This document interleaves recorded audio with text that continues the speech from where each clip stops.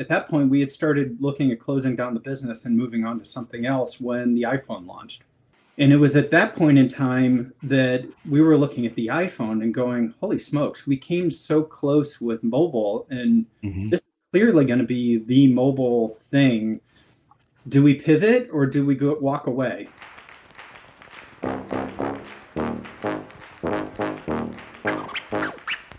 Welcome to the podcast, conversations with startup founders, mentors, and other folks associated with Pi, the Portland Incubator Experiment.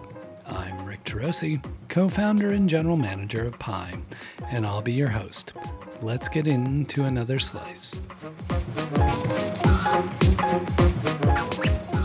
And the other thing I bought was a book on writing software for Macintosh.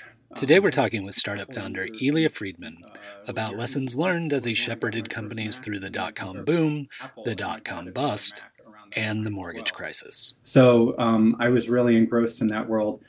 What you got to remember with handhelds in that era was that there were multiple millions of units sold. They were all aimed at the business user, and they were growing at 100% per year clip year over year. People felt like it was ubiquitous, but I think at its peak where like 15 or 20 million Palm Pilots had been sold. So it felt like I was really at the cutting edge of this next generation of technology. So while the internet was interesting, we also have to remember 98 was the year that Google launched for the first time. Yep. I remember using them when I was in college when that came out, before they'd even launched officially. Mm-hmm. So this was this was really in the Yahoo heyday, the eBay heyday of the internet. And it just didn't feel like a place where you could write software. It was a place where you could write websites. So I didn't think too seriously about web stuff until the early 2000s. Okay.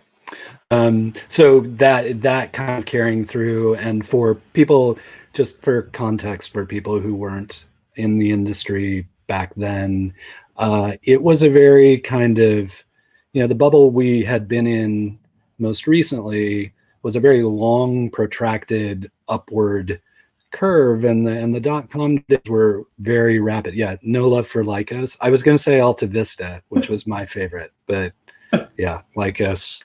Do you remember your CompuServe handle? The period of time with which that growth happened made it like kind of ridiculous at that point in time. So and everybody was so kind of like had so much hubris about the potential of the internet that it wasn't imbued with much reality. It was just craziness.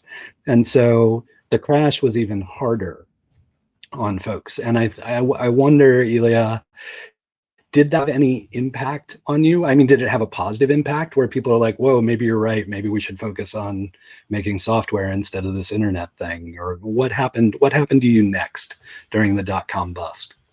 Well, it was actually a pretty interesting time period. So that was all bootstrapped. I got a small literal angel investor. I wrote a business plan and took it to my college management professor. I said, would you review this for me? I would like some input. And he asked me what funny little cigarettes I had been smoking to write such a horrible. And I still have it around here somewhere. I'm afraid to go back and look at it because it's probably horrible and academic in its construction. But I basically bootstrapped the business for 3 or 4 years at that point.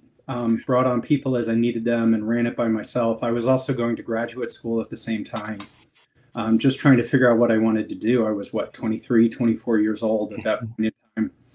And there was an opportunity to bootstrap. And I saw all these companies around me that were getting funded. And my gut reaction was they were being funded in for these bizarre business plans that I just didn't understand.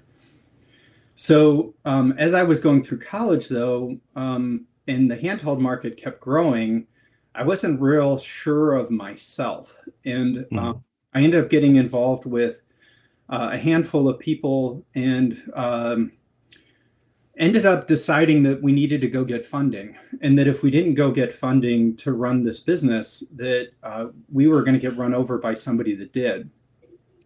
So I always had incredibly good timing. I can't even say that with a straight face. I always had horrible timing. Way too early or way too late. And it turned I put together a great small team of people to be thinking about what is calculation, what is analytics and data mean on a mobile device. And we put together a business plan that, frankly, at the time was probably a great business plan. And again, I would look back on now and think it was really silly. And we started to raise money. And then the stock market crashed like 1 month later. Mm-hmm. So the timing was impeccable. But what I saw coming out of that was that all these companies were just dying. They just disappeared overnight. And all these companies that I put in our competitive bucket had disappeared overnight. So we continued with the funding, but I guess this is lesson number one for how to survive a stock market crash, a business crash, a recession. Lesson number one here is focus on businesses where you can make a difference. And it was at that point where we started saying, okay, look, the sales have dropped off. We went from growing mobile devices 100% a year to shrinking 10 to 15% every year. So we started to ask ourselves, what did it mean to be a key partner to Palm or the Windows Mobile manufacturers? How could we be a key partner? What vertical markets could we be playing in where we have some expertise or ability where we could be a true partner to these people and actually make product sales happen? And that's when we started. We looked at our closest relationship was with Palm, so we looked very closely at that relationship, and they were focused on three markets that we were really interested in. One was what they called FIRE. It was finance, insurance, and real estate, and we had products in that space. So we built a product specifically for residential and commercial real estate and worked on partnerships in that space, in the vertical market, to see if we could build revenue in that. And we had some modest success, but nothing that was looking like a real breakout opportunity. We partnered with a gentleman out of Indiana who was a pharmacologist and built medical product, which was another market that Palm was very focused on vertically. And again, the same thing, too much risk, too much concern about how to sell into that market. Again, it was a nice little side business, but we didn't see how we could turn that into a mainline business. And then the third was education. And Palm had a lot of effort going in the education space. They were putting a lot of money behind it. They had actually hired Apple's education team that had worked on getting Apple series devices accepted into education in the early 90s. Excuse me. And they had a really strong team. We're putting a lot of money behind it. And we saw a real opportunity to basically reinvent how high school math was taught. Sadly, here we are 20 years later, and the same devices that we used when I was in high school were still being used then in high school, which are still being used now in high school, the TI-84. Those devices roughly cost what we could put a piece of software on a low-end Palm for. And we ended up finding partnerships in this space that were really strong. Professors that had helped get TI established, longtime marketing people in the industry, and basically started reinventing the business around that opportunity. It is the closest I came in my 22 years of running Infinity to having the big exit. Unfortunately, bad luck worked against us in that case, but anyway, it was an exciting time, but being able to focus on that vertical market really kind of saw us through that down period, figure out where we could make a difference. That was a huge difference maker for us as a company and helped lead us through that. The economy is starting to kind of recover. You're focused on this vertical, and then here comes the the mortgage crisis? And how does that affect your business and the company? So the education opportunity unfortunately died in 94. So we did that for, 2004. Mm-hmm. Yeah, decades start to blend together after all these sadly. So in 2004, 2005, by 2006, that business was dead for us, unfortunately.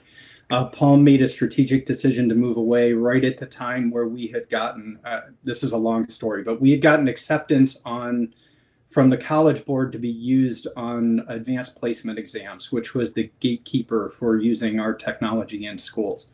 And unfortunately, at the same time that we were accepted, Palm let go their education team and felt the future was in smartphones, and which they were right, but there was also this incredible business for iPods that they were just completely ignoring, and they dropped on the floor and moved on. And along with it, our business was basically shot. So we tried to transition. I cut back on the team, tried to transition to focus on desktop, on a web-based solution in 2005 and 6, and just schools just weren't ready for that in that era. Again, here I am, probably a decade too early. And by the time 2007 came about, and then we went into the crash, again, I ended up, I almost had started looking, at that point, we had started looking at closing down the business and moving on to something else when the iPhone launched.